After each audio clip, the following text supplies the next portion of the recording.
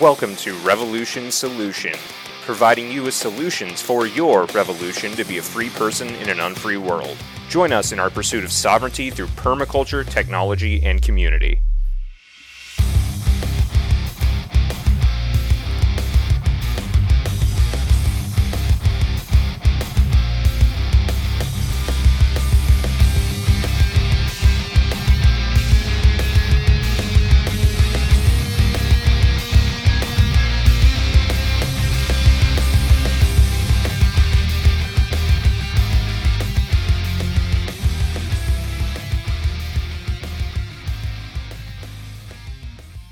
All right, welcome back to Revolution Solution. This is Cody. And I'm Jared.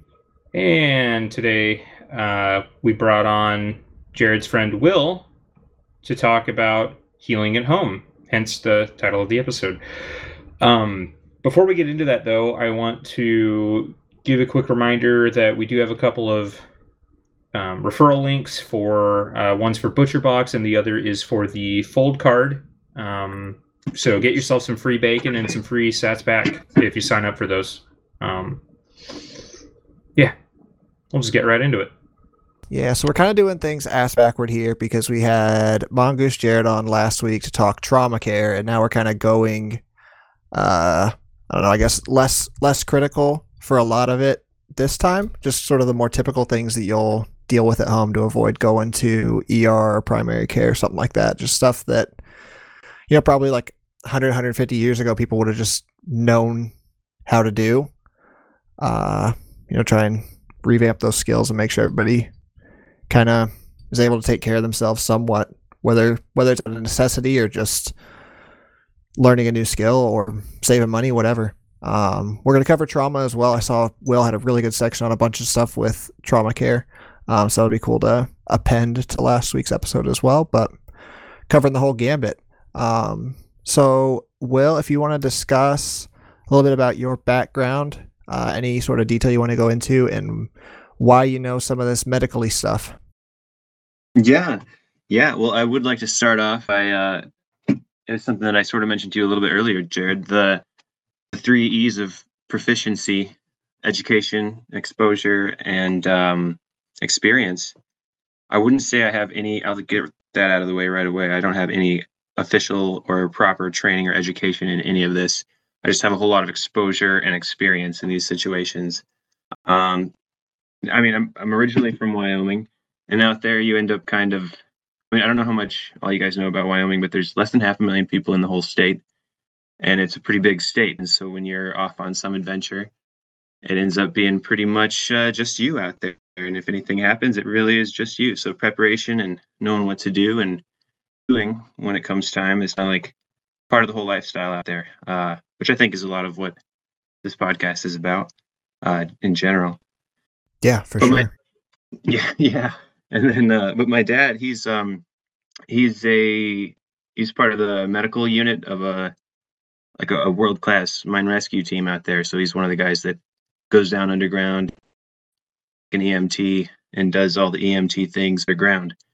And so having him as kind of the person who raised me in that Wyoming-ish environment ended up being pretty informally educational, but still pretty educational.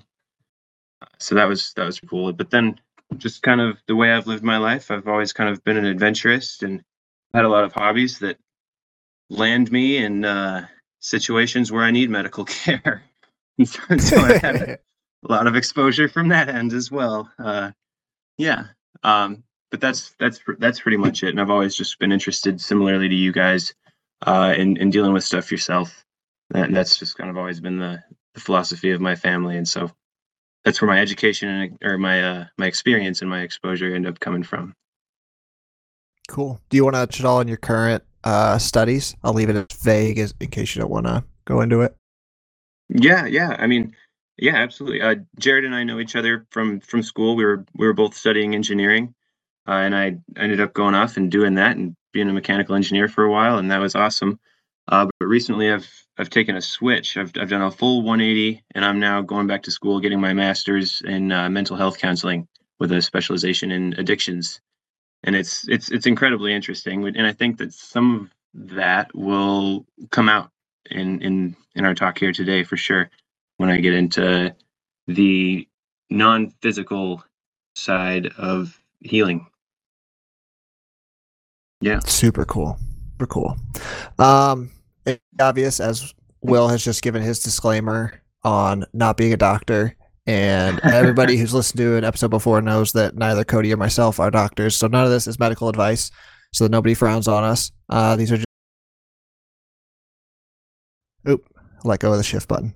These are just suggestions of things that we've either used or learned enough about to be dangerous to try and be the first line of defense to, try and deal with things ourselves to avoid, large bills, inconvenience of having to drop everything and go into town, whatever it might be. Just some things to consider that might be beneficial to you. So last week, Jared talked about just like a sort of a trauma-based first aid kit. It was IFAC, the individual first aid kit, and it was basically like geared around trauma care, right? So it was like a sucking chest wound kit, as many tourniquets as you could fit in there, and then pack the rest of it with gauze. Maybe some sort of a painkiller, or like liquor or something, just to dull the sensation of having to lose a limb, but it was basically just like the bare bones prolong life in a very serious situation. So I wanted to get your input here, kind of going from that, knowing that if the wise listeners already put that part together, what else would you suggest for a typical family just have at home to deal with, like, I don't know, decent cuts, bruises, things of that nature? Yeah. I'm really glad that you guys already did a lot of the trauma stuff, because that the holy moly, my arm just got cut off thing is probably past my past my expertise.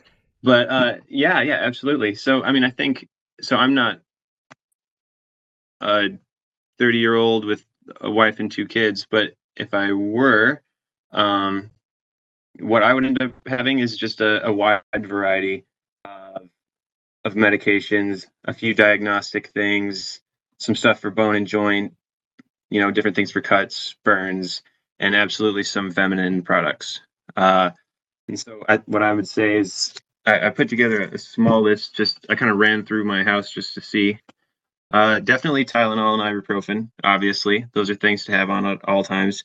Various vitamins, vitamin C, vitamin B, zinc, and magnesium. Those are the 4 setups that I generally go for various reasons. Vitamin B is killer for a lot of things. I mean, it's kind of just like you talk to people who are sort of depressed or people who are low in energy, vitamin B and vitamin B supplements are their go-to. But when you're like acutely low on energy for whatever reason, you might have an illness, you might have a major injury that's wiping you out, you might have anything, that what it does is it helps to convert your food into energy more efficiently. And so it's really helpful for a lot of reasons.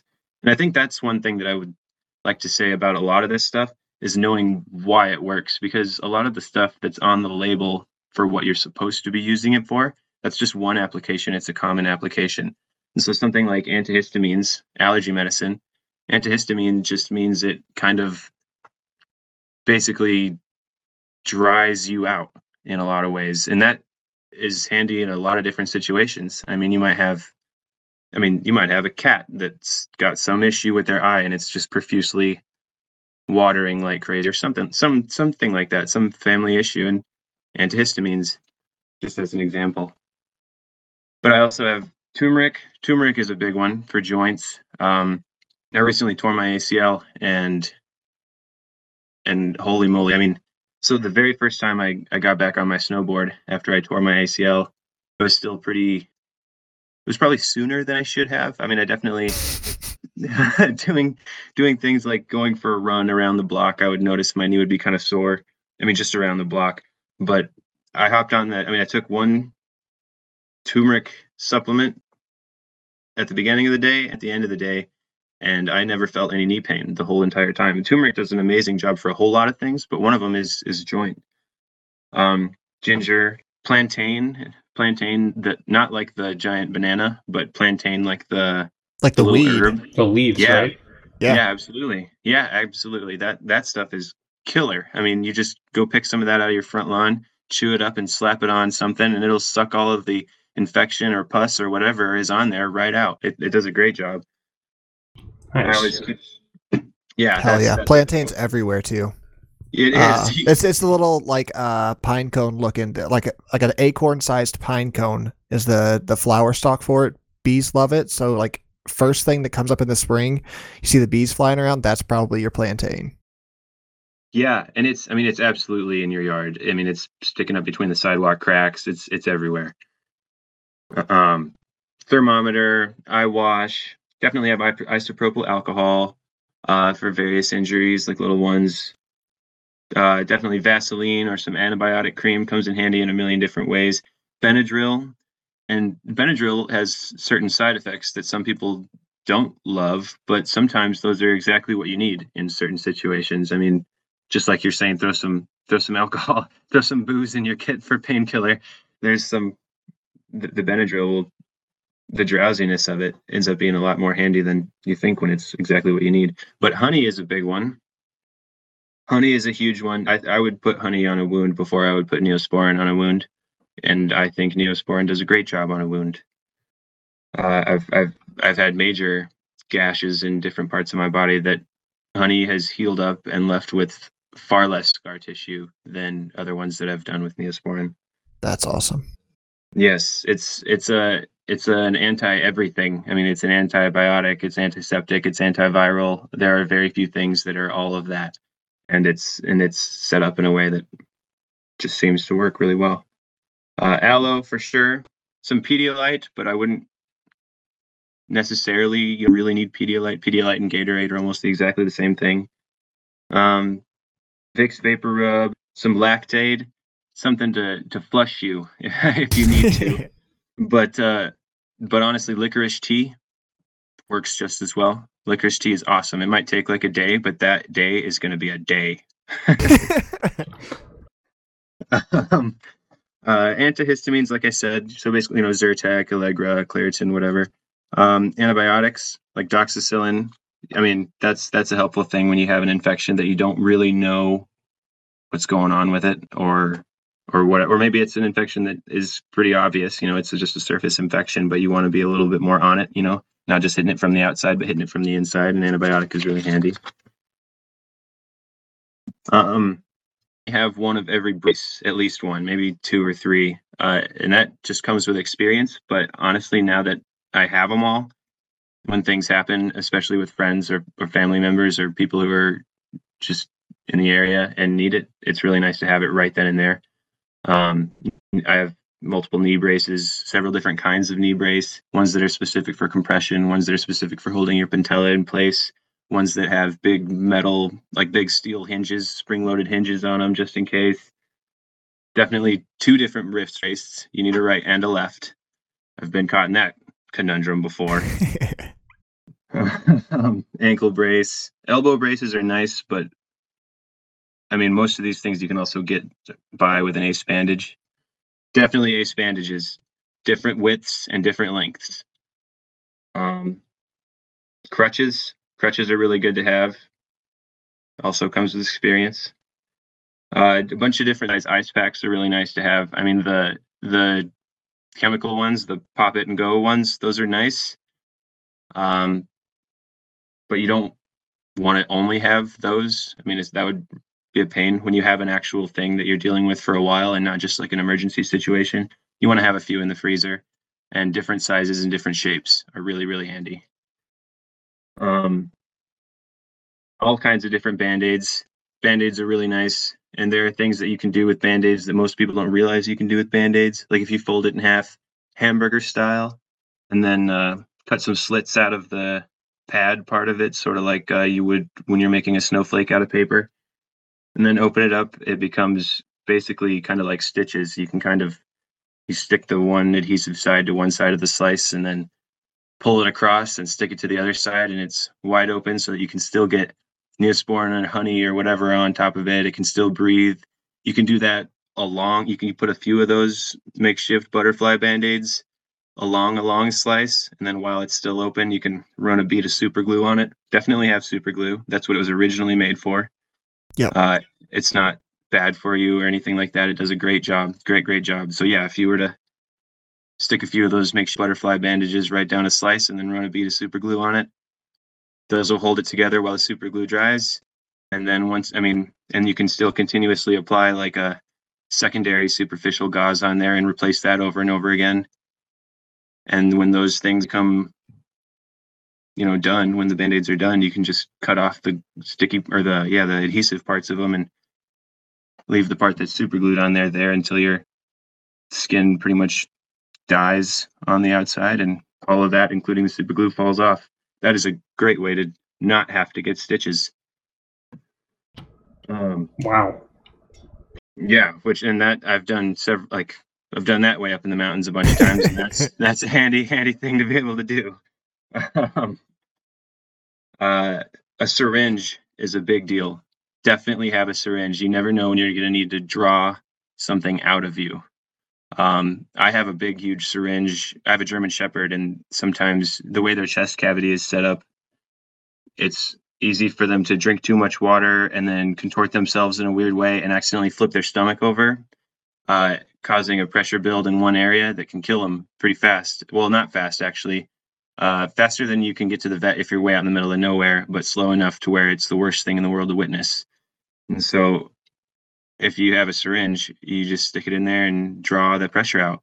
And that's a common thing. And when I was younger, we had a dog die because we didn't have a syringe. Now I have a syringe, and I am able to prevent that from happening. Wait, so you use a needle with that too? Yeah. Okay. You could use a needle, but you really want a needle that has like a hole in the middle, like a straw, because then it can just kind of stay in there. Sort of like if you were going to do like a tracheotomy or something like that, it's got to be able to get out.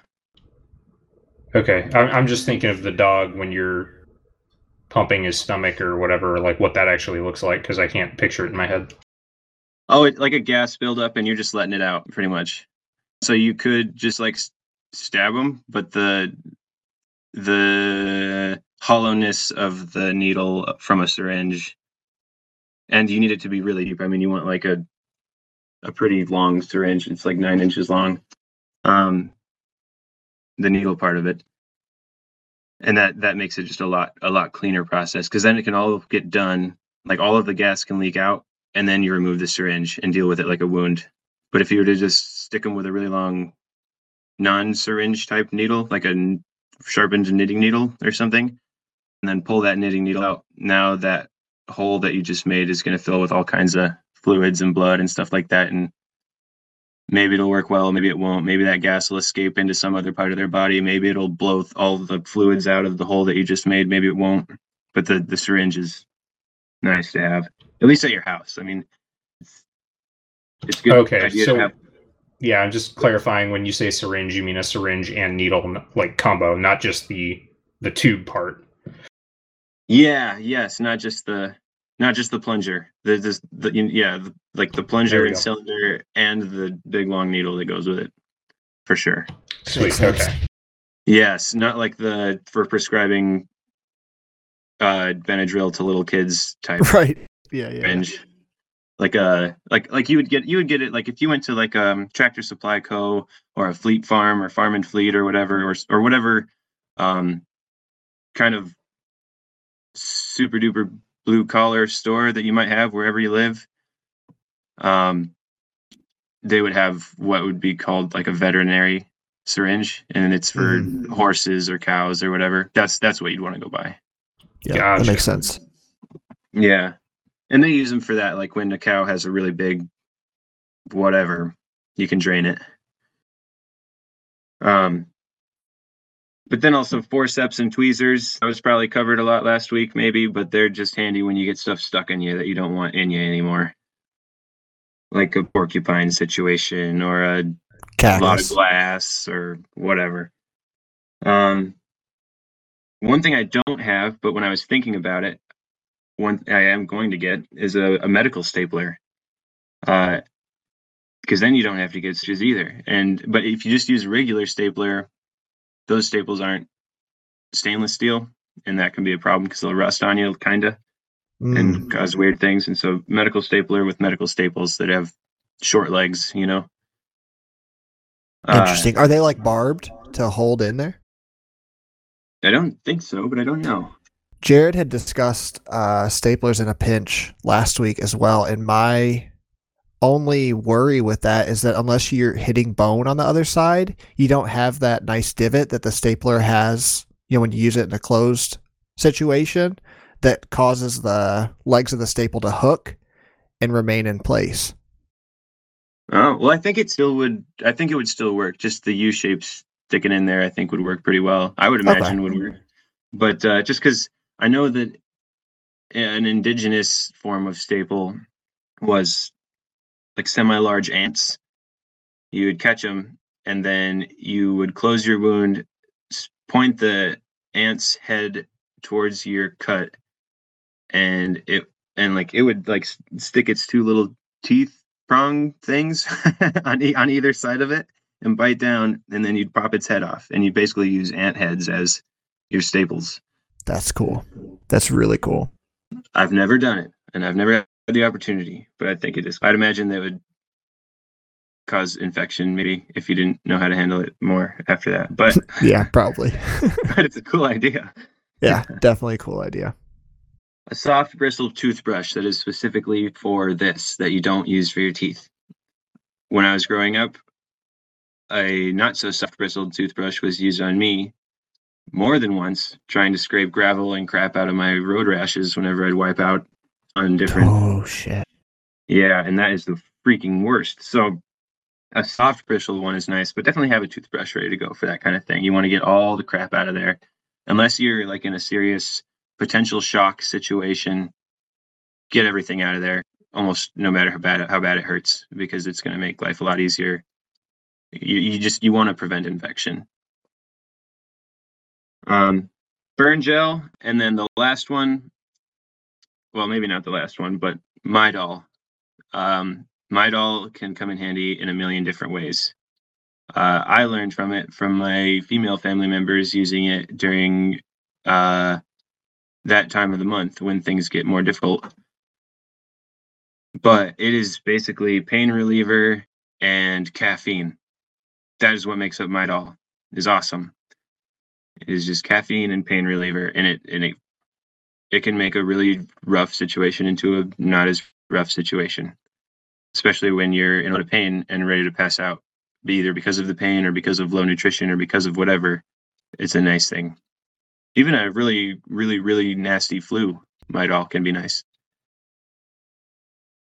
And then I would definitely have tampons and pads and things like that in your house for sure. I do. Yep, definitely a good one. Never know when you could save the day with that one. Absolutely. And like, I used to actually work in factory that made poise pads as a mechanical engineer, and it is the same exact stuff that goes into making diapers, and it is some of the most absorbent. I mean, honestly, a poise pad, that would be an amazing gauze bandage. I would just slap that sucker right on there. It is a class whatever medical product. It adheres really well. There's waterproof layers within it. There's some of the most absorbent stuff that you could ever imagine right there. And there's a layer of stuff that pulls really well and then doesn't let it come back out. And so like a feminine pad. Oh yeah, that's a great one. Yeah, that's a good one to mention. Just not a tampon. Yes, we discussed why tampons are not great when bleeding out last week. Really? Was the bullet wound question posed? Yeah, basically. Yeah. But nosebleeds, you never know. Nope. Yes, Okay. could definitely be See, we're helpful proving that we were right because we're getting corroborating there. take here. We're not just retards. Something I want to drop in here at this point. The most recent episode of Living Free in Tennessee, as of recording, it's episode number 54. Annie Hill, who is a very sweet and nice person that I met at Jack's fall workshop this fall, joined Nicole to talk about what's in her medical kit because she's got children with autoimmune issues, and also they're kind of in the middle of nowhere, so she knew she needed to have pretty sizable medical kit. They discuss like kind of tactics and some of the stuff that we're discussing now of like how to decide what you need because it's going to vary person to person, and I think it's just helpful to discuss different use cases to kind of spark the mind to figure out other ones. But she also ran through very, very quickly all the things that she keeps on hand at all times. So you probably have to listen to it a few times to take notes, but it was a lot of good stuff. That's awesome. That's absolutely true. The various different I mean like you said, each person's going to have a totally different set of needs. And so, I mean, that was like a really basic. I would definitely, if you were just like a family, I would have all those things and then an actual emergency kit with medical things ready to go. Like, and then we'll get into it a little bit later, what's good to have as a medical kit on the go. And all of the things that are in that definitely should also be in your house, except for quantity multiplied by like 10, probably. Yeah, because space is not at a premium at home the way it is on the go in any way. Absolutely. Yeah, makes a lot of sense. Where do you want to go from here? Do you want to jump into sort of on the go kits while we're on the topic? Yeah, absolutely. So, I mean, when I was thinking about that, I know that, so I have several different kits. I have one that is about the size, it takes up, it's a print of a wallet, but then maybe if it was like 3 or 4 wallets thick. And that one I keep on my back in a little backpack when I'm snowboarding. I keep it on my back when I'm doing pretty much anything that requires a lot of activity and I can't have like a full-on pack on my back. It's amazing. Even if you just had like a satchel, even, I mean, in the past when I have worn a satchel, I've kept that little tiny bed in there. It's come in handy like crazy. Or even like a fanny pack, it goes in a fanny pack. And in that one, I have a bunch of gauze, antiseptic wipes, tape, antibiotic cream, an ace bandage. Well, the ace bandage goes outside of it. It's a little big. It's almost the same size as the pack. Ibuprofen, and Tylenol, which is acetaminophen. Definitely have both of them in there. You never know who you're going to encounter and what they're allowed to take. And the cool thing about those two things is that you can only have so much. You're only supposed to have only so much of that within a certain amount of time. But if you alternate them back and forth, you're allowed to do that. So you can continuously be on some sort of pain management without what would technically be considered overdosing on either one of them. So I have both for sure. Just take a little Ziploc bag and throw them both in there. They're different looking pills, so you can distinguish. Burn cream, sting and bite cream, an emergency blanket, rubber gloves, baling wire, a multi-tool, and I always have some water also. The 3 interesting things that I think that most people do not have, or at least think to have in combination that I have in there, is the baling wire, multi-tool, and tape. People probably have tape because they have gauze, and you got to have tape with gauze. But with tape, baling wire, and a multi-tool, you can do pretty much anything you need to do. You can make a splint, you can make a stretcher, you can make all kinds of stuff with the things that you may have around you, like sticks or logs or 2x4s or whatever. You can do a lot of things with baling wire, a multi-tool, and tape. That is something that I think is invaluable. But all that other stuff is really, really critical as well. I think with gauze and tape and baling wire, you could end up making a triangular bandage. And I think a triangular bandage would be the one thing I would want to add to this, but it just simply won't fit in mine. But in any non-tiny packable kit, triangular bandage for sure. It is so versatile. And I imagine, and I think you talked about that a little bit last week. I don't think triangular bandage came up Oh man, specifically. So there, you can use them for almost anything. It's pretty much just like a huge. You use them to make like a splint or a sling. Like if you broke your arm and you see people walking around like with their arm in a sling, you can make a sling out of a triangular bandage. Okay. You can make all kinds of stuff out of them. Like in an emergency situation, even in a non-emergency situation, a lot of times slings are made out of triangular bandages. It just comes in a little tiny pack, kind of the same size as like a emergency blanket, those foily ones. Gotcha. Really I'm nice. looking it up right now. Yeah, that is a versatile thing. It's handy for any sort of like musculoskeletal problem. Yeah, but that's like the bare minimum kit that I would suggest going on. Like I said, when I'm snowboarding, that's what I have. When I'm on a bike, that's what I have. When I'm hiking, that's what I have. And it's come in a lot of really handy times. And like I said, with the Band-Aids, and super glue. Super glue is also in there. Sorry about that. Definitely super glue. It's really easy to store. It doesn't take up any space. And with the super glue and Band-Aids, you can get around having to deal with stitches, and you wouldn't have to try to fit a stapler in your pack.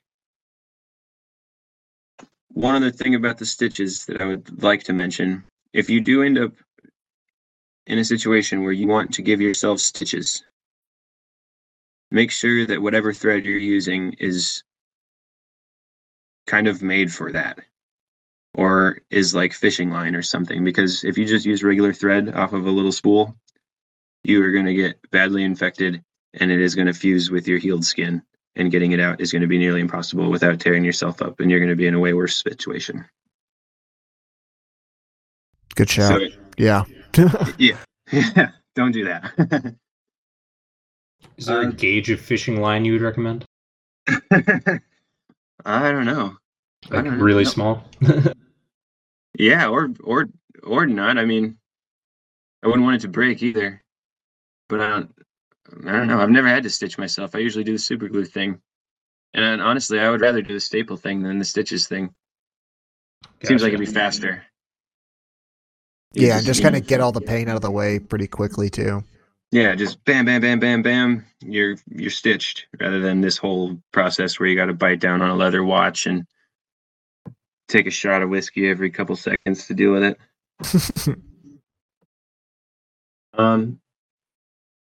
I guess the next size up, I'm going to go into start thinking about what I have in my car, because really the only difference between what I would have in a major backpack versus my little mini one would be a triangular bandage, maybe an extra ace bandage, maybe a little more gauze. The only difference would mostly just be due to the longevity of the time that I'm going to be out and away from aid. And so it would just be more of most of that stuff. And so I guess the next size up that is different in a way other than quantity of stuff would be the stuff that you keep in your car or in your vehicle. And that's the only I mean, it's a different space constraint. And so, and the amount of time that you're going to be in there. I mean, your car is sort of your safe haven. And so once you get back to it, now somebody's driving, somebody's taking care of the person who's really hurt, or, just kind of hurt. And then there's the hurt person, but that hurt person is going to be in there for a while. So then maybe, depending on how long your drive is, these are just all from my specific experiences. So this is the way I tend to think about it. Definitely the chemical ice packs, big jugs of water. I mean, you want to have a little bit of water in your mini situation, but in this medium situation, you want a lot more water. Triangular bandage. And then the one thing that I think is the most valuable thing to have in the safe haven that is your car is an emergency response manual. I would definitely, I'm talking about like an emergency responder manual, the manual that EMTs use. I would get one and I would read it, and then I would keep it in your car. I wouldn't just get one and keep it in your car. I would get one and then I'd read it and then I'd keep it in your car. For sure. Is there a particular title that you would suggest? I'm looking at them currently, and there's a whole variety of different types of things. Well, the only exposure that I have is the one that my dad gave me, and it's called First Responder. It's put out by the American Safety and Health Institution. I'm looking at it right now. It is a pretty dang good one, I think, but I'm not a EMT, and I'm definitely not a teacher of EMT stuff, and so I haven't compared them all or anything. But First Responder. It's called First Responder. It's by, it looks like the author is Bergeron and Leibourdieu. I don't know. Medical editor is Keith Wesley, MD. But it's called First Responder. Excellent. Yes. Thank you. Yeah. And I was perusing it a little bit today, just kind of refreshing myself. It was something that he gave me a long time ago, and I went through it. And him being in the position that he's in, he's read it a million times and left a lot of good notes in there. But I would definitely just, I'd get one, I'd read it, just so that you know what could be the case. You know what I mean? If someone slips into their head, there are a few things that go into your brain or pop into your brain when that happens to be aware of. Mm-hmm. After you read this book, there are a lot more things that pop into your head, and they pop into your head in relative to what you might try to do to help. And they pop in your head relative to what you might really not want to do to help. And so that's the biggest reason to read this book, I think, is just so that you know what all of the possibilities are for what you might be dealing with, and how your attempt to help might be way more damaging than helpful, or just completely useless because you're not doing the right thing. And so it's a good thing to, even if you don't memorize it, I would just read it, or at least skim it, and then throw it in your car as your helpful guide for when you finally get you and your party back to your vehicle. Wonderful. Excellent. Thank you. I found this book on Amazon. I will add a link to the show notes. It's $130 new, but there are several used options under $15. Oh, nice. That's awesome. Yeah. So I'm ordering 2. Nice. Very good. Yeah, I definitely do. Definitely do. They're awesome. Very awesome. And I've found that you can just, I think we were talking about this the other day. I found that you can just find books on eBay and buy them for like $2 to $4 when on Amazon it was $80, and it blows me away. Yeah. eBay has a lot smaller buyer base and seller base. So the markets for most products, I being a seller on both platforms, the primary is always be able to sell on Amazon, and regardless of what it is, it will sell for less on eBay. So it's good for buyers. That's awesome. Yeah, well, sorry, Mr. Seller. I like that. That's cool. But yeah, and jugs of water. I always have I have my Jeep's kind of set up for overlanding. It's there's a full-size bed set up in there that kind of folds out, as well as all the tools I could ever need to handle any mechanical issue on the vehicle or need for cooking or whatever. But there's also like a giant jug of 6 gallons of water in there, and it is definitely not all for drinking. There's a huge use for that in burn situations, chemical issue situations, people going into shock situations, all kinds of stuff. Having that water is really nice. Definitely. Yeah, but that's pretty much it. I mean, apart from, so I would take, for what you're going to have in your house, I would take all those items and just ramp it up, have a lot more of them, and then a little bit more medicine probably. Yeah, definitely. Sweet. Where do you want to go from here? From here, what I kind of considered to be the most important part of all of dealing with injuries and accidents and ailments is in the prevention of injuries and accidents and ailments. I think that Definitely. we can, I mean, we invest in our wellness now to avoid paying for our illness in the future. And that is like that is the key thing in my mind. I mean, so yeah, if we just get, I would like to get started on that. I think that's the Hell yeah. Okay, yeah. So in my mind, a plan is one of the most helpful things. You plan the work and you work the plan. That is the thing that is going to help you in so many different ways. And one of the biggest ones, honestly, is just keeping you cool throughout the situation, and like keeping you mentally cool throughout the situation, making sure that you don't kind of lose your head in a situation. And sometimes things go awry and go outside of the plan, but the more thorough you are in the planning process, the more likely it is that you have thought that the plan might go awry in that direction. And the more prepared you are for the plan going awry. But what another thing that a plan does, other than just keep you kind of mentally checked in and prepared and not totally surprised by something that might happen, is it keeps you from getting into situations like rushing, or getting frustrated, or being fatigued, or getting complacent about things. I mean, so 99% of injuries, that's not a real statistic, happen when people are rushing, frustrated, fatigued, or complacent. Truly. I mean, that's like, those are the times. And so if you can keep your head on straight, if you can have a plan and know what you're doing, and not be complacent about it, and work it, at an adequate time frame, then and because it's a plan, you're not going through an unexpected situation, not as nearly as much, and so you're not quite as frustrated. And because your plan involves you getting all kinds of sleep and not overworking yourself, you're not fatigued. Your situations of being rushing, frustrated, fatigued, or complacent are seriously reduced.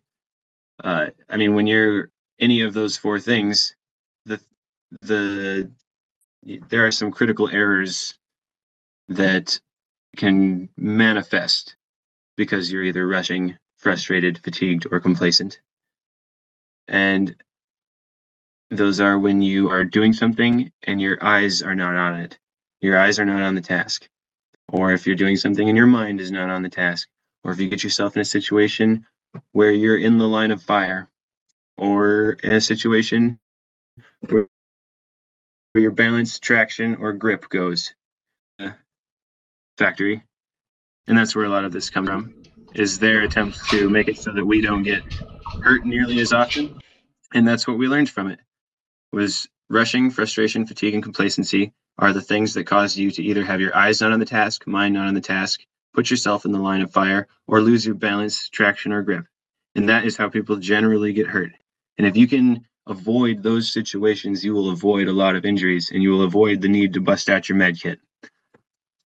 And that's a big one. That's a big deal. I remember one time I was with my dad and we were working on a car.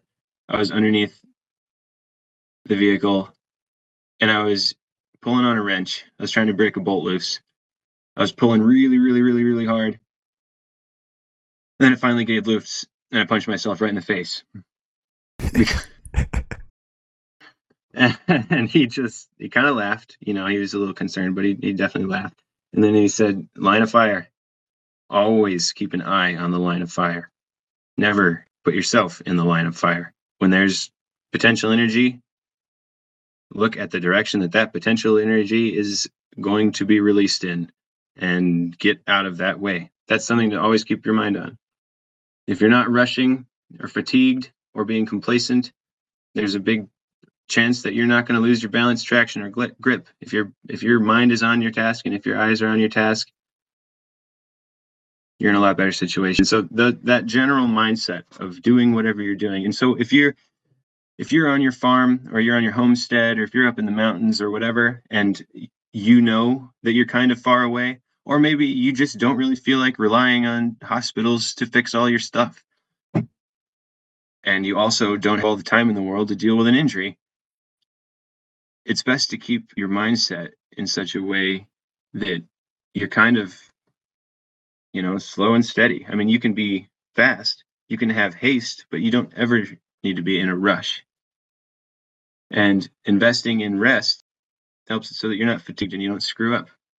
And if you can take the time and make a plan and take the time to breathe when you're executing your plan, it'll keep you from getting frustrated. And one thing I think we all learn as we get older is that we just don't know it all. And so complacency is just, as we mature, becoming a stupider and stupider thing for us to embody. For sure. Yeah. And so I think injury prevention is a big one. The other way to prevent injuries, other than your mindset as you're doing things and making a plan, is to facilitate some resiliency within your body and your mind. And so with that, there's body prep, stay flexible, stretch, do yoga, even just like stretching in the mornings or stretching before you do a thing.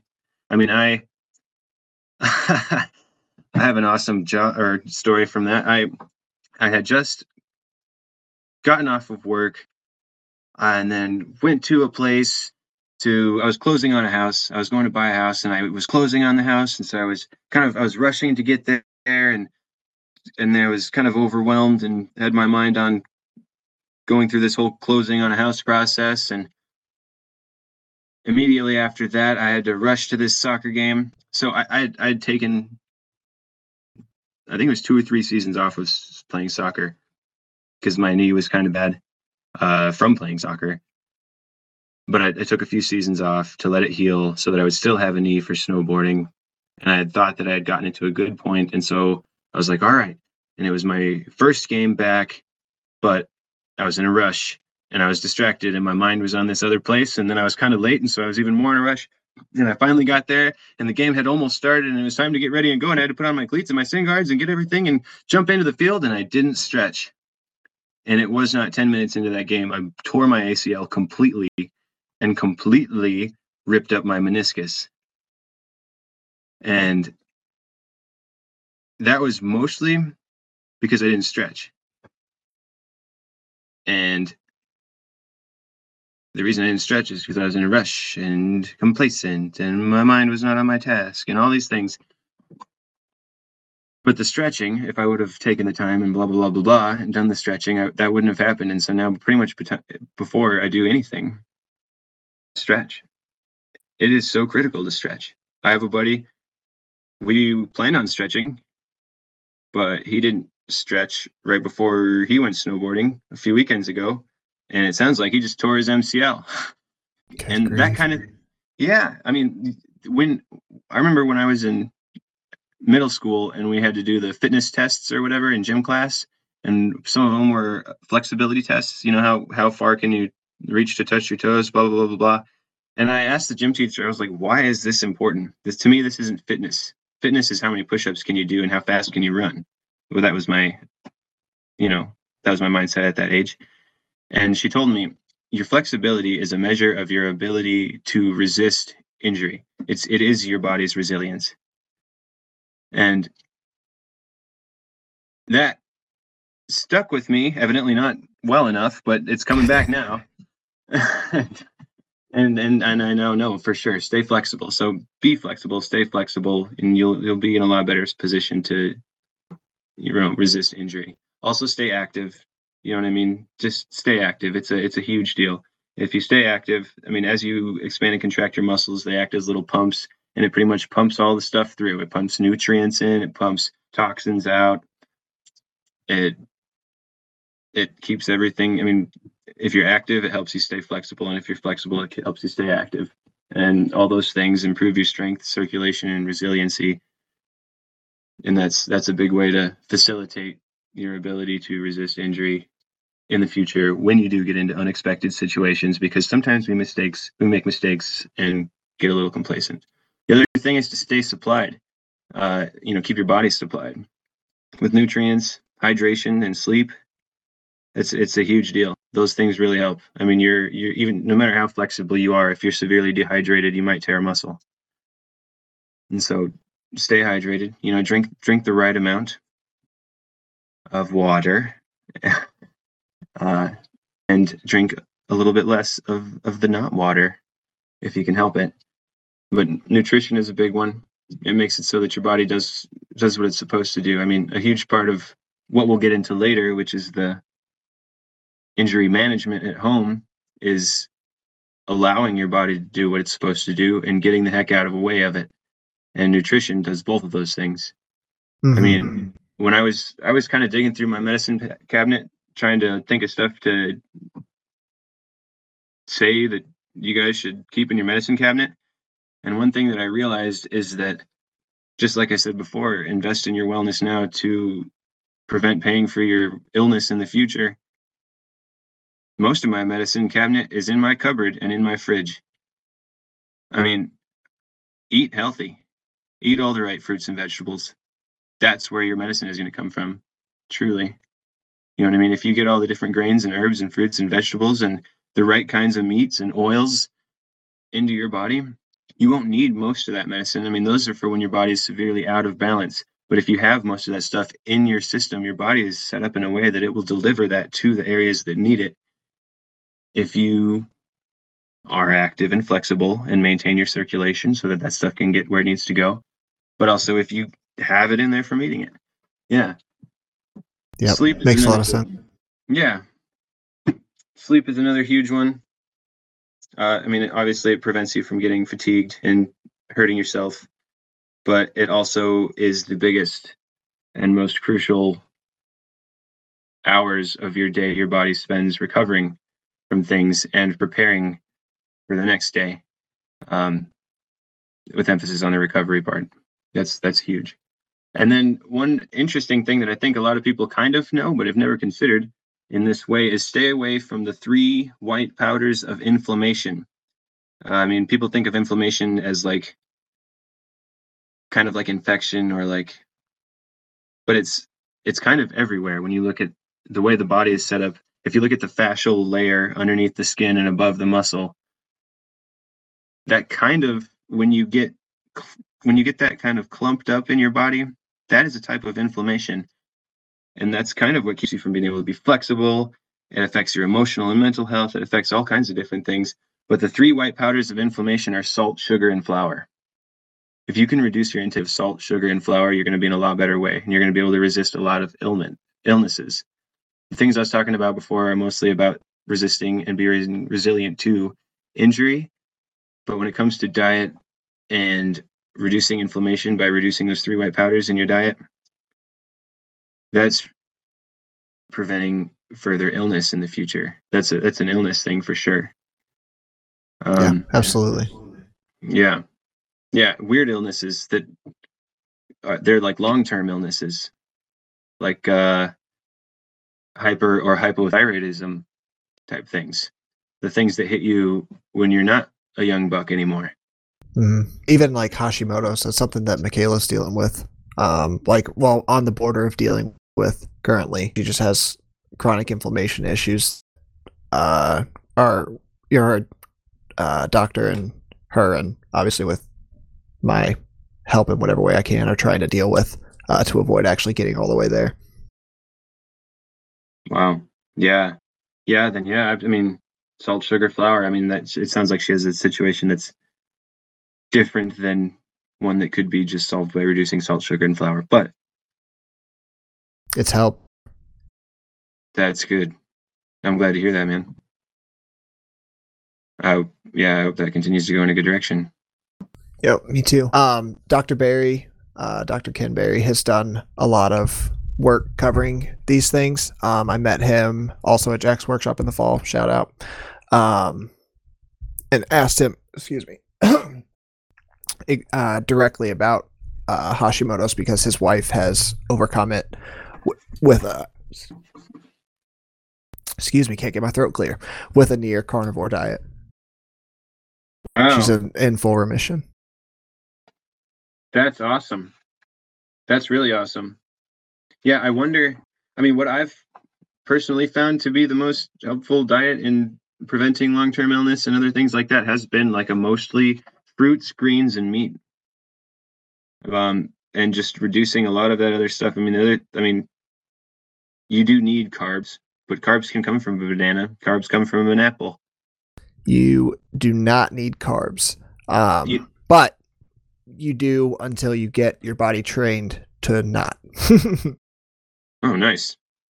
All right. Yeah, it's the whole keto thing. That's actually where that name comes from, is the ketosis, where your liver actually is producing energy with ketones, which are produced by protein, not carbs. So, but it's like an addiction thing. Like, you have to get yourself off the carbs first, and that's the hard part. Yeah, it's like an actual physical addiction because your body only knows to burn the carbohydrates and doesn't. Well, it's basically not trained to use fat as its energy source. Yeah, well, it's a shortcut, is what it is. Yeah, it's a quicker path. Yeah. Wow, that makes complete sense. That makes complete sense. I've always just kind of assumed that. I thought you needed carbs, and I've always just assumed that I was getting mine from like a banana and apples, and that was sustaining me, because that's pretty much the only place that any sort of starchy anything. That's the only place it gets into my system is from bananas and apples, and so I imagined that was enough to sustain you carbs wise. But maybe you just don't need them, like you guys are saying, and I've semi-broken addiction. Hell yeah. That's Fuck pretty addiction. cool. Yeah, fuck addiction. Yeah, there's I'm trying to find the guy's name. Hold on just a second. Dr.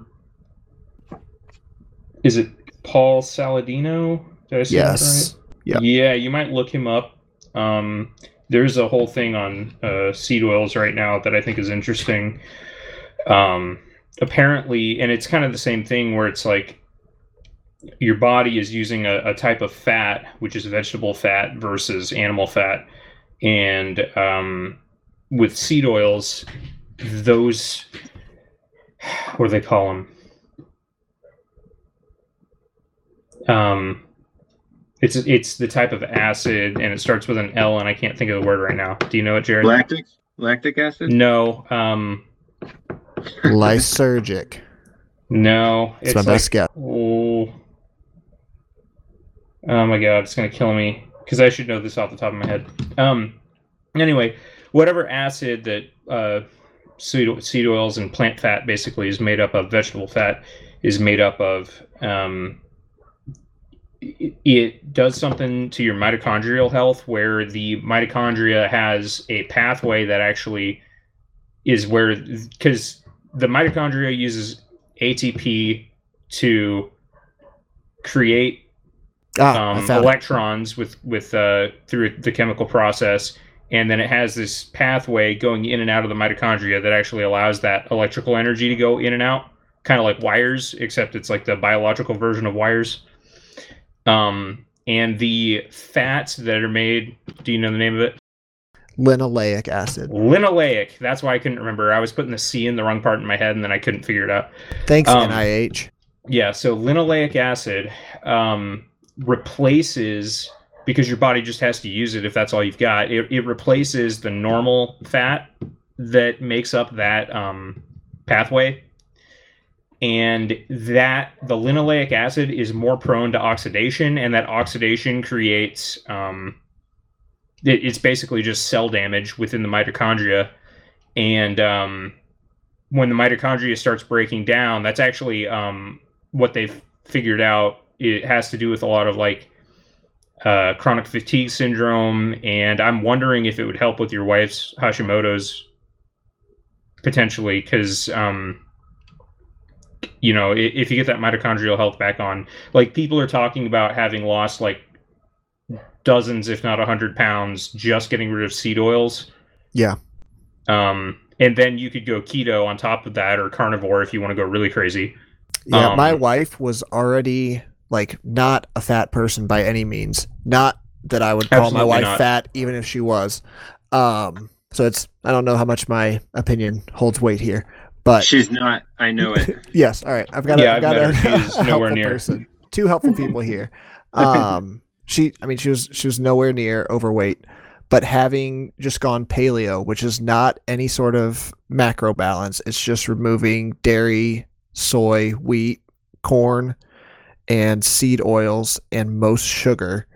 She's lost like 20 pounds in the last 6 months.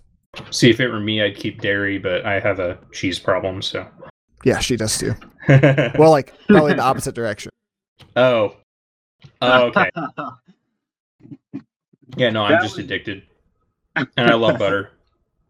Well, I'm here in Wisconsin. I'm calling in from Wisconsin, and so there's I would say I'm in the state of cheese problem in that way. For sure. That makes sense. But that is one thing. That's another, like, along with the salt, sugar, flour, dairy is another huge one. The thing you're talking about, seed oil, so that's really interesting to me. And there's so much.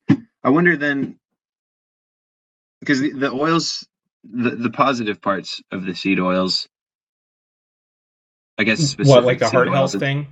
Yeah, all the heart and brain health. The heart health thing, I can tell you. So this is what I actually learned from watching this doctor talk. Is it turns out that the heart health thing is like, well, look, we've got these studies and we show that people who have a lot of seed oils don't have what's it called, apoptosis, which is a natural. It's actually the controlled cell death that happens in any tissue.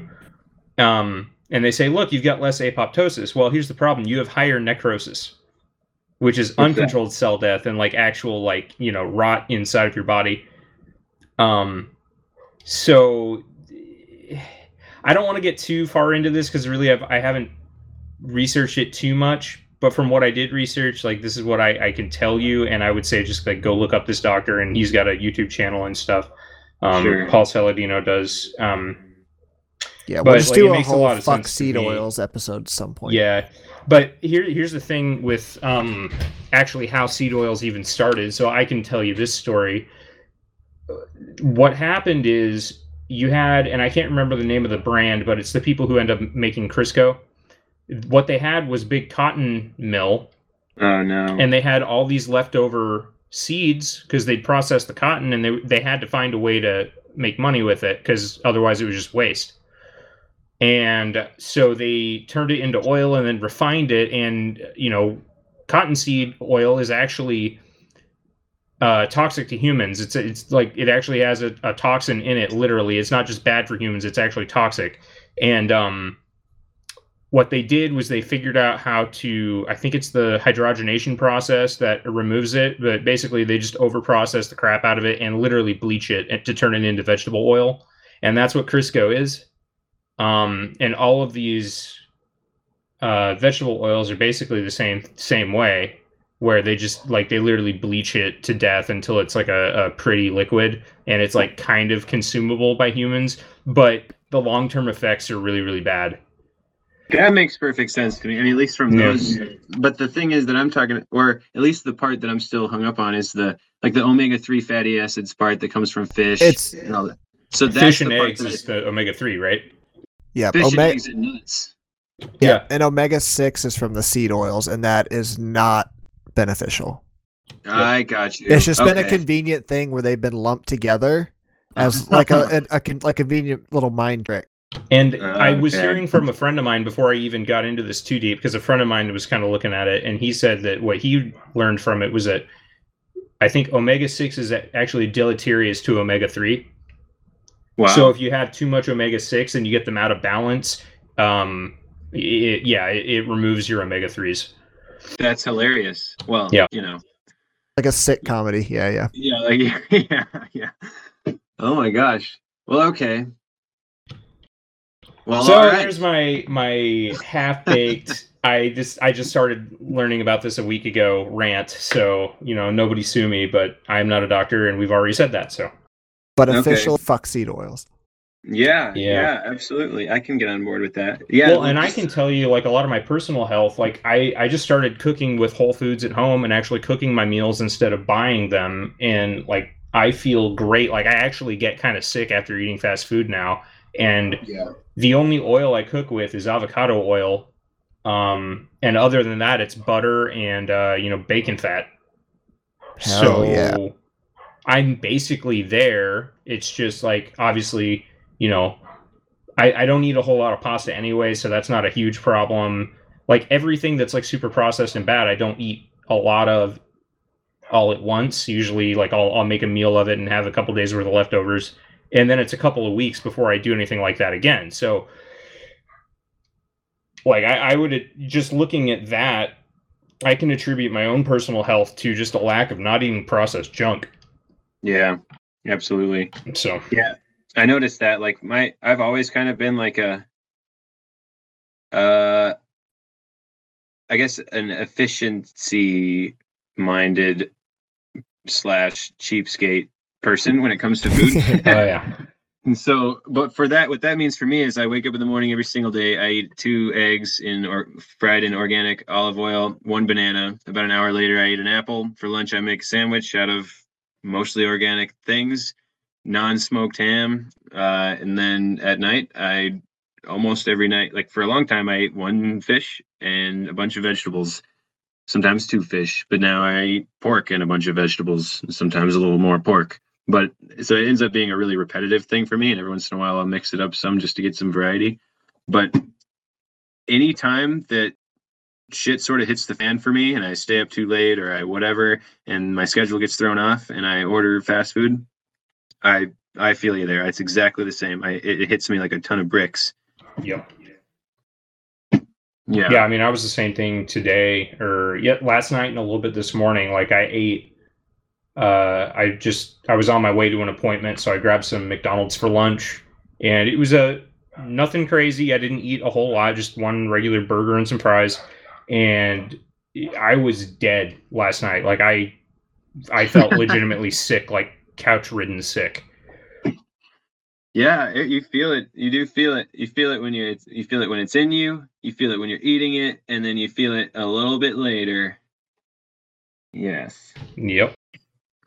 Yeah, but yeah, I mean, so I mean, and with that, exactly that. Eat right makes a huge difference in your life, a million different ways, and one of them being preventing illness, and another one being preventing injury. Truly, and then also in your ability to heal from illness and injury. Big deal. Hell yeah. Hell yeah. Another thing, like, I mean, your diet also seriously contributes to the way that your mind deals with things. I mean, we were talking about the omega-3s. A big reason that I kind of go hard on the omega-3s for my olive oil, eggs, and a ton of almonds that I eat is mostly because of the amount of concussions I've sustained.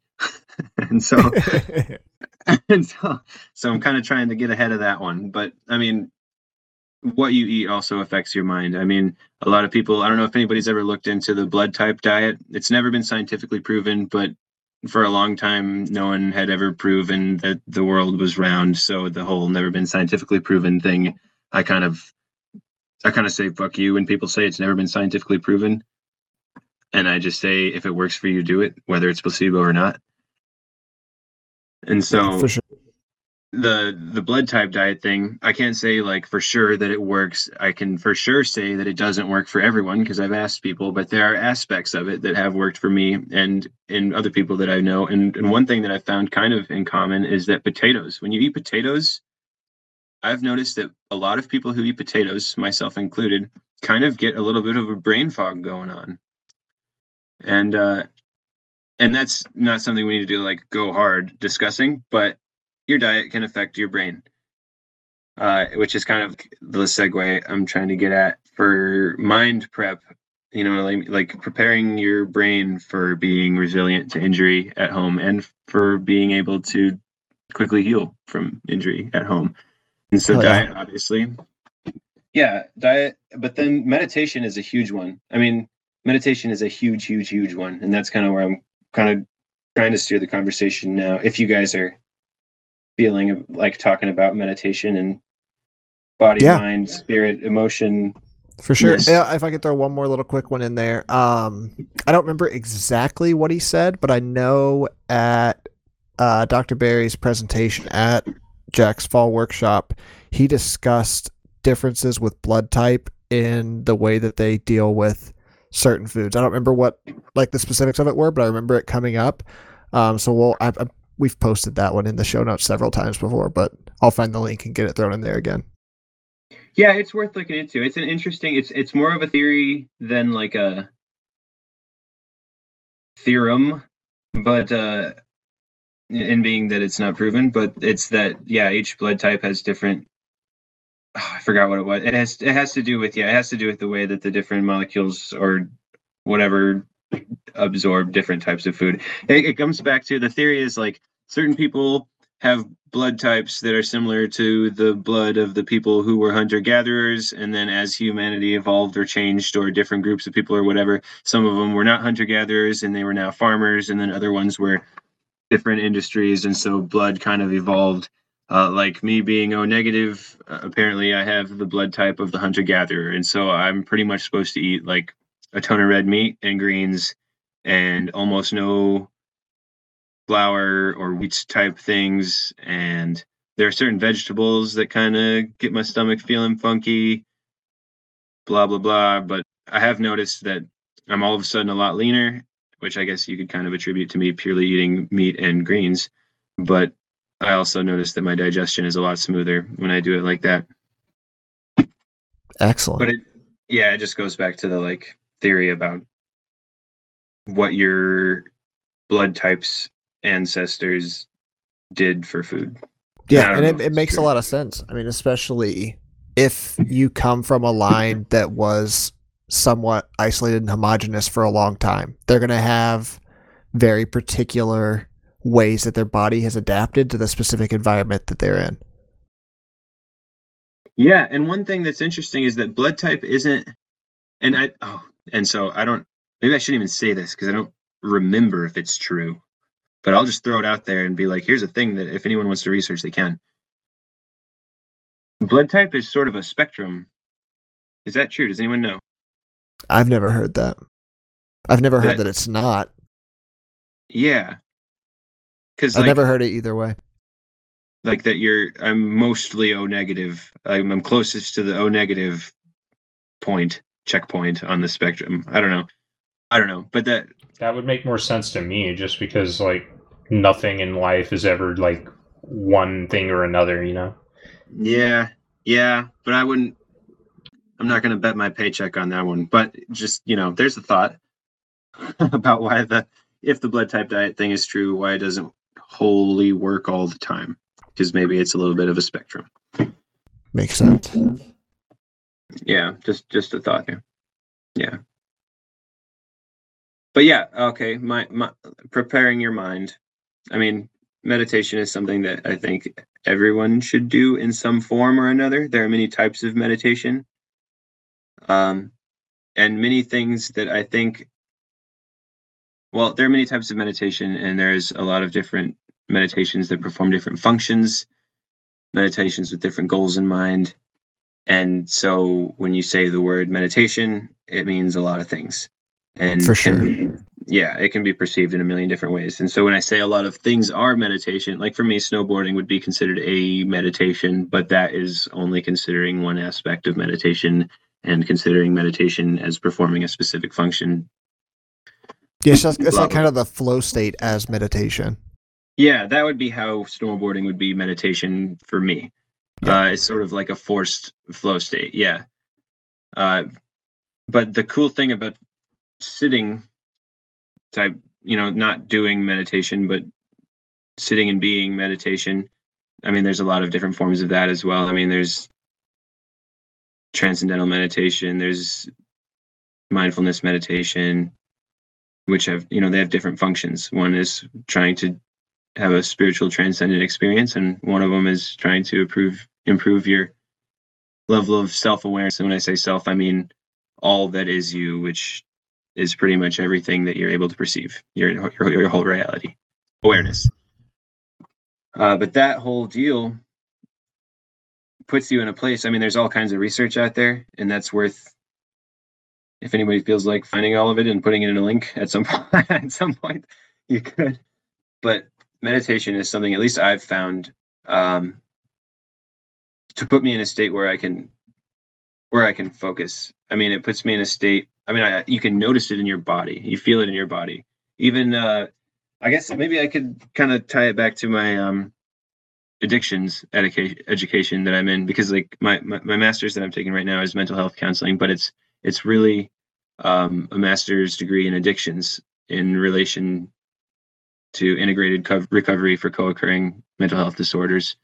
And one thing that people who are experiencing addiction with quite frequently are significant somatic symptoms, either while intoxicated or while in withdrawal, meaning like physical, bodily, sensational symptoms when I say somatic. And one thing that meditation has proven to do is put you in a place to seriously reduce those things. I mean, meditation and breathing exercises, that's like one of the most basic emotional regulation tools that you can employ, and also some of the most effective. And even when you get down into like meditation for developing and furthering your own awareness, developing and furthering your own awareness enables you to be better at sort of interpreting your reality from a zoomed out perspective, a perspective that integrates all that is your reality. It sort of integrates your cognitive aspect and your emotional aspect, the two parts of you, your conscious and your subconscious. When you can zoom out and look at things in a rational way, I guess you could say, but also integrating your emotions, when you can get those things integrated, that's when you're whole. You know what I mean? When you think about somebody who's kind of like a robot, totally logical, there's a denial of emotions going on. When you look at someone who's totally emotional and all over the place, there's like a huge denial of rationality going on. And there's a split that happens, and that causes serious mental emotional problems, which in turn causes serious physical problems. Like when you think about someone who's got hypertension, now this isn't always the case, but someone who's got hypertension, really tense all the time, really like they kind of have a red face, they're kind of like easily set off, they're tense, you know what I mean? They're kind of skinny, they're burning a lot, their metabolism's going. It's all one thing, mind-body connection. Hypotension, you notice people are maybe a little overweight. They're the type of person who just sits there all the time. There's some lethargy going on. They're maybe a little more depressed in their affect. It's all kind of one system. And that's not, I'm painting with a broad brush there. So anyone who's like a hypertensive, I don't want to insult them by saying it's all in the head, because it's, it definitely isn't, but it's everywhere. You know what I mean? It does. It takes up your whole body. You can't have it's purely unidimensional ailment. It's all one. You know what I mean? Even when you look at things like cognitive behavioral therapy, that means I'm having these thoughts and these emotions and I don't like it. So what we're going to do is change your behavior intentionally, even though it hurts and it sucks. Because when you change your behavior, your cognitions and your emotions will follow. If you could just change your cognitions and your emotions, your behavior would follow. But it's the whole car, you know what I mean? Like if sometimes your steering wheel is the behavior and the wheels are your cognitions, and sometimes your cognitions are the steering wheel and your behavior are the wheels, but the whole car is going in one direction all the time. I mean, they're all going together. And so if you can get your mind right, it really helps to get your body right. And in any sort of injury situation, you don't want the diagnosis to become the prognosis. There is so much that you can do within yourself to affect things. I mean, we can look at the extreme examples of people who have irreparable, totally gone spinal injuries that will never walk again, and there is no surgery to be done. It would just be like trying to put together whatever. I don't know. That metaphor is gonna get out of hand. A puzzle, dang it. But there's those situations where people have these ridiculous injuries like that are they're forecasted by medical professionals to never be the same again, and then they enforce their will and make it happen. I mean, energy and nutrients, I guess you could call it, flow to wherever intentionality and consciousness go. I mean, so when you are, and this is more on the side of injury management at home rather than resiliency facilitation, but I guess they kind of go together. The whole placebo effect thing, it's easy for people in our society to dismiss as placebo effect. Well, most of the time, and not most of the time, but super duper often, placebo is almost equal to, sometimes better or close to equal to, a thing that is actually forcing a process to happen. Mm-hmm. And so that, like, that's the placebo effect. That is if I were to try to tell someone what the placebo effect is, that's what it is. And so I'm not saying anything new there. But the thing that I am trying to say is we shouldn't treat that as a theory that is a mechanism for dismissal. We should treat that as a theory that is at our disposal to aid us. You know what I mean? Like, use your brain and believe in your healing. Yeah, for sure. And it will help either a little bit or a ton of it. But there are, and I think really the degree to which that is able to be helpful is dependent on your ability to direct intentionality and consciousness and to truly believe in your body's abilities. That's what I believe. And there's a lot of examples out there that show it. But there are also a lot of people out there, especially in our current society, that really don't have the ability to have the discipline or intentionality or consciousness or awareness to make that happen. And so that's where meditation comes in as sort of like a little workout for your brain, so that when the time comes, you do have that ability, in the development of awareness. Yeah, for sure. For sure. I kind of like whipped through a lot of stuff in a random, disorganized manner. If anybody has anything to say about that, or like a tangent we want to shoot off on, that's totally cool. I just wanted to add quickly that prayer would also be a form of meditation that people probably think of like mutually exclusively normally. Like a lot of folks who consider themselves praying people wouldn't consider themselves meditating people, and vice versa. But they're can very much be the same thing in practice.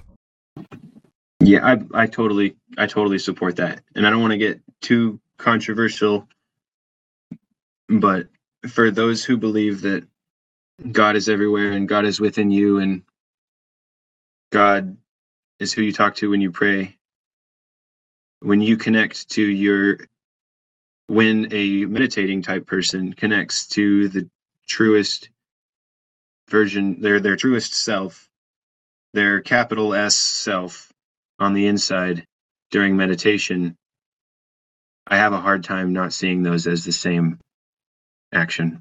Mm-hmm. Yeah, the same I get where connection. you're coming from. Yeah, I mean, absolutely. If you are a praying person, pray and have all the faith. That's exactly what I mean when I say believe in your body's ability, believe in your ability, believe in the ability, believe in what you're praying to. Yeah. Yeah, I think if you boil it all down, it's like what you're really talking about is the power of sincerity. Yeah, I think that's a lot of it.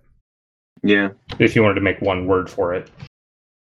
Yeah, like to be sincere, your conscious and subconscious have to be in alignment. Mm-hmm. Yeah, integrate yourself. Yeah, be able to do that. Be able to zoom out and not just see it through your mind's eye or your emotion's eye. Zoom out and see it through God's eye, if that's what you want to call it. Yeah. Awesome. Yeah, absolutely.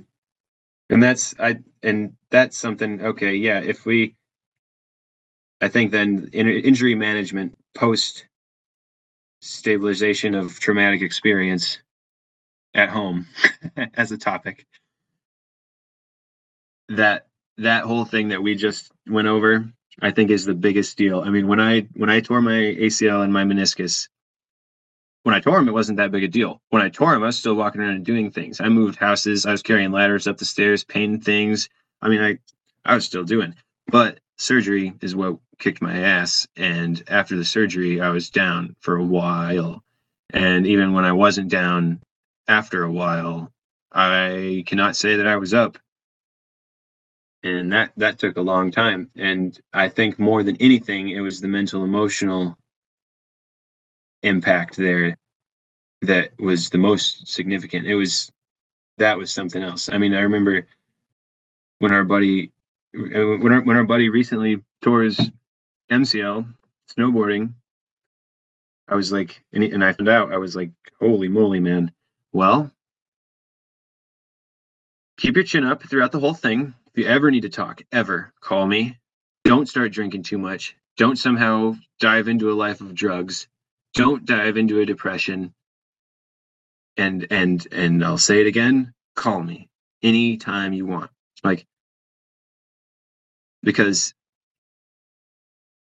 it is so easy. Like I said before, it's a whole body thing. You can't break your body and not feel it in your mind, and you can't break your mind and not feel it in your body. And so it wipes you out in a way that I never would have anticipated. And I've found that is the case with a lot of people. I mean, from my studies, that is one of the first things that you start trying to ask about when you find someone who's clinically depressed or has an anxiety thing going on or some sort of trauma related whatever, is have you recently sustained any sort of injury? Because a lot of people go into a like clinically diagnosable major depressive state after an injury, whether it is a blow to the head or not. I mean, it's a big deal. Yeah, that stuff. I mean, it kind of forces you in a lot of, I mean, there are a lot of things to it. You know what I mean? Part of it is that you're just sitting there all the time thinking about your existence and having to deal with life's four major existential crises of death, aloneness, and I forgot what the other two are, but you're like you're in this crazy state and just staring into the abyss, you know.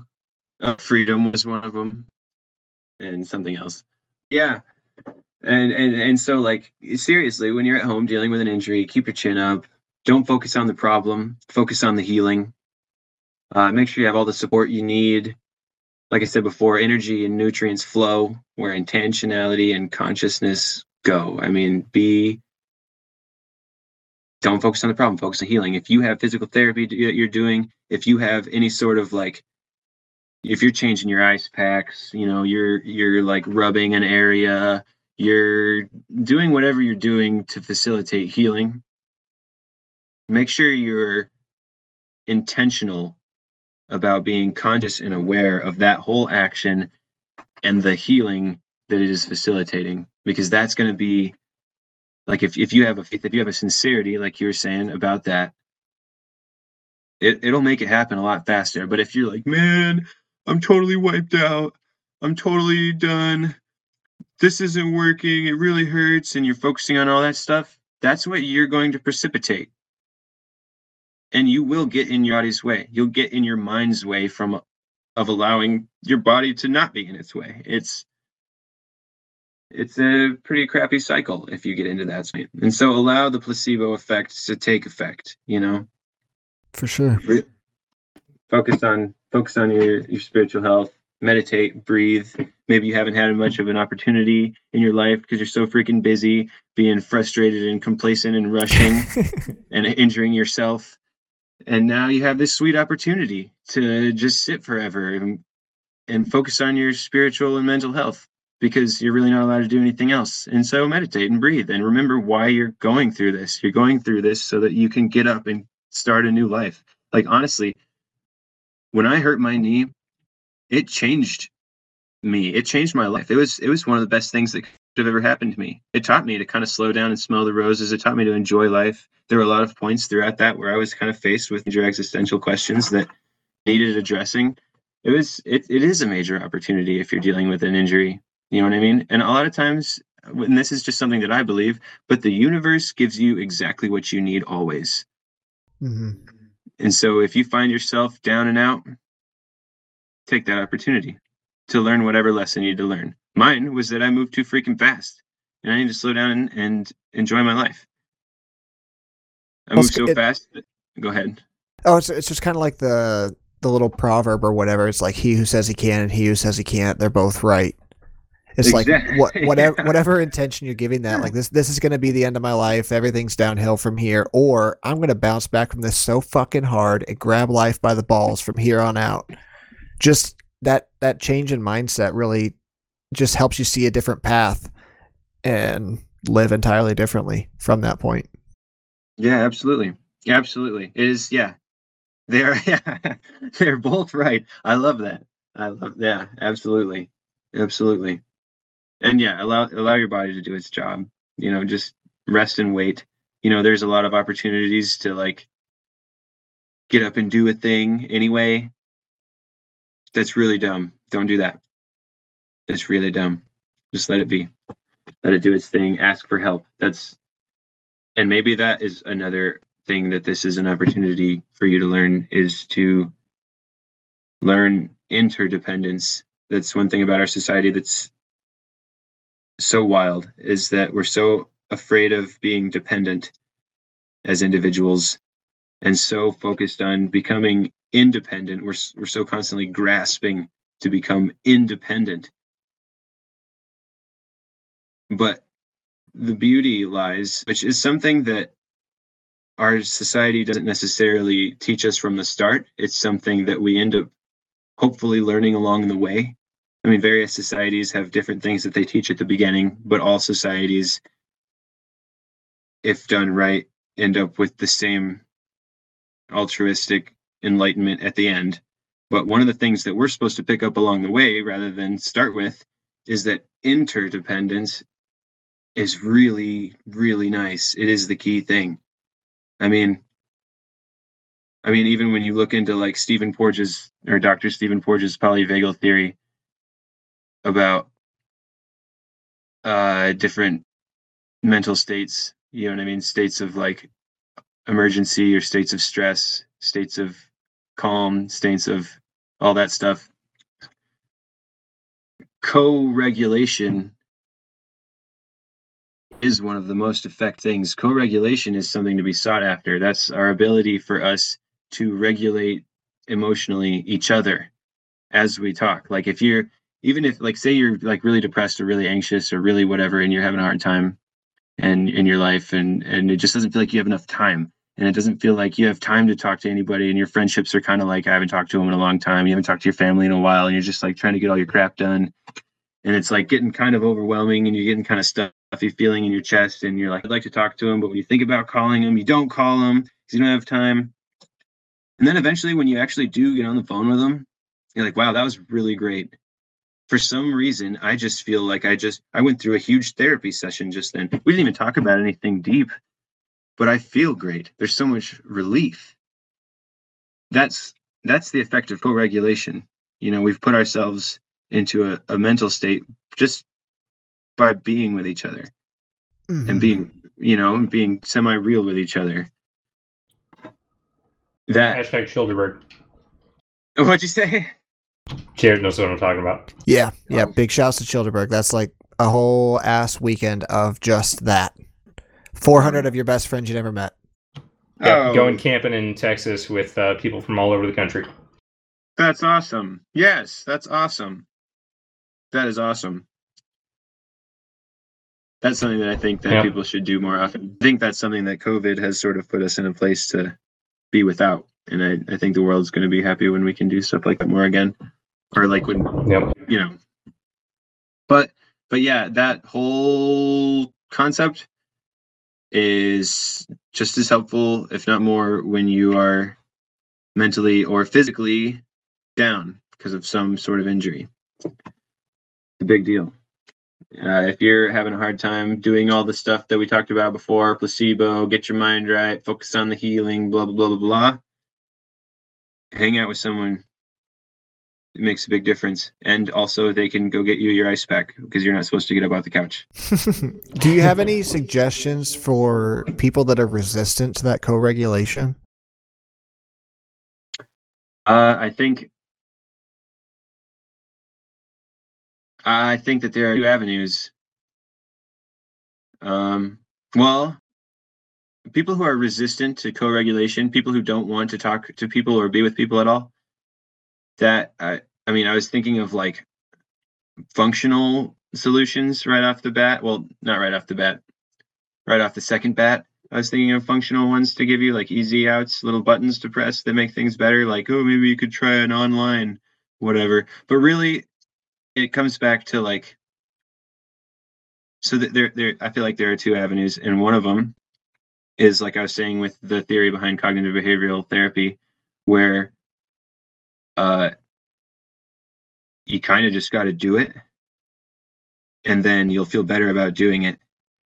And really the way to handle that when it's like a severe aversion is baby steps. Baby steps with that. And then focusing each time, just like in motivational interviewing, focusing every time on the positive aspects of it. You get through it, you do it, and then you remind yourself, even maybe have a journal afterwards where you write about all your favorite things that happened and all the best positive stuff. You only write the positive stuff. And then you write a few things about what you're most excited about for next time. And in little baby steps, you gradually increase until that's not the way you feel anymore. The other route would be to isolate the shit out of yourself until you just can't stand it.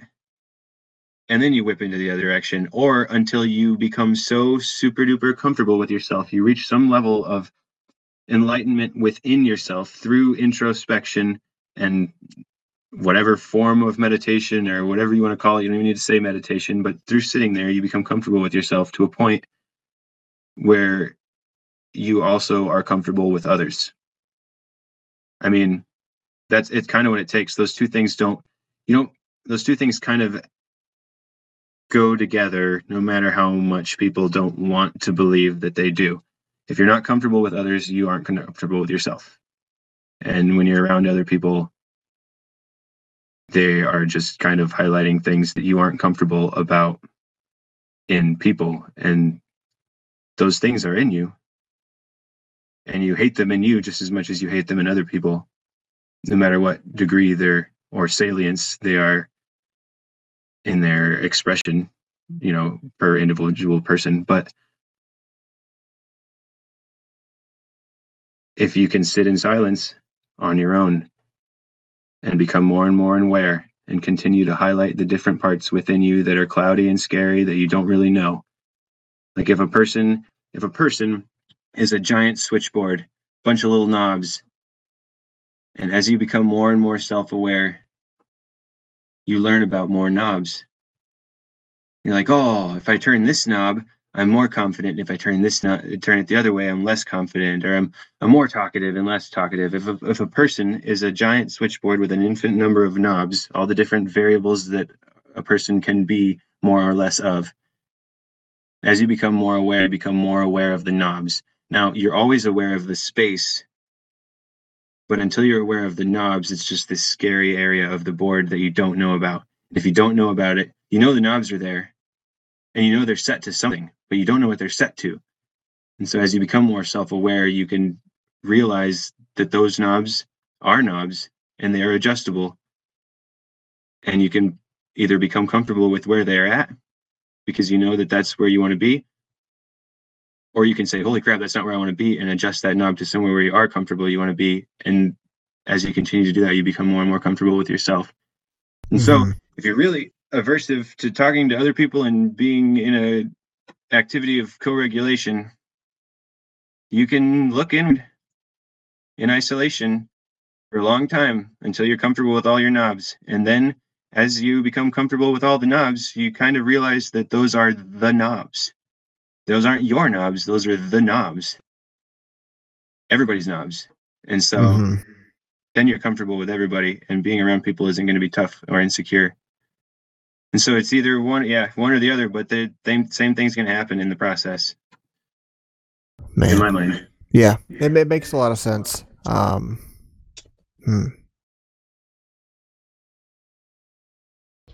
Interesting. I feel like that's a good place to It's wrap it's up. like 'cause- a nice positive ending point. Like there's a solution. yeah, very introspective ending. I like it. One thing I would like to say and recommend is James A. Duke, Dr. James A. Duke's The Green Pharmacy. It's a great book.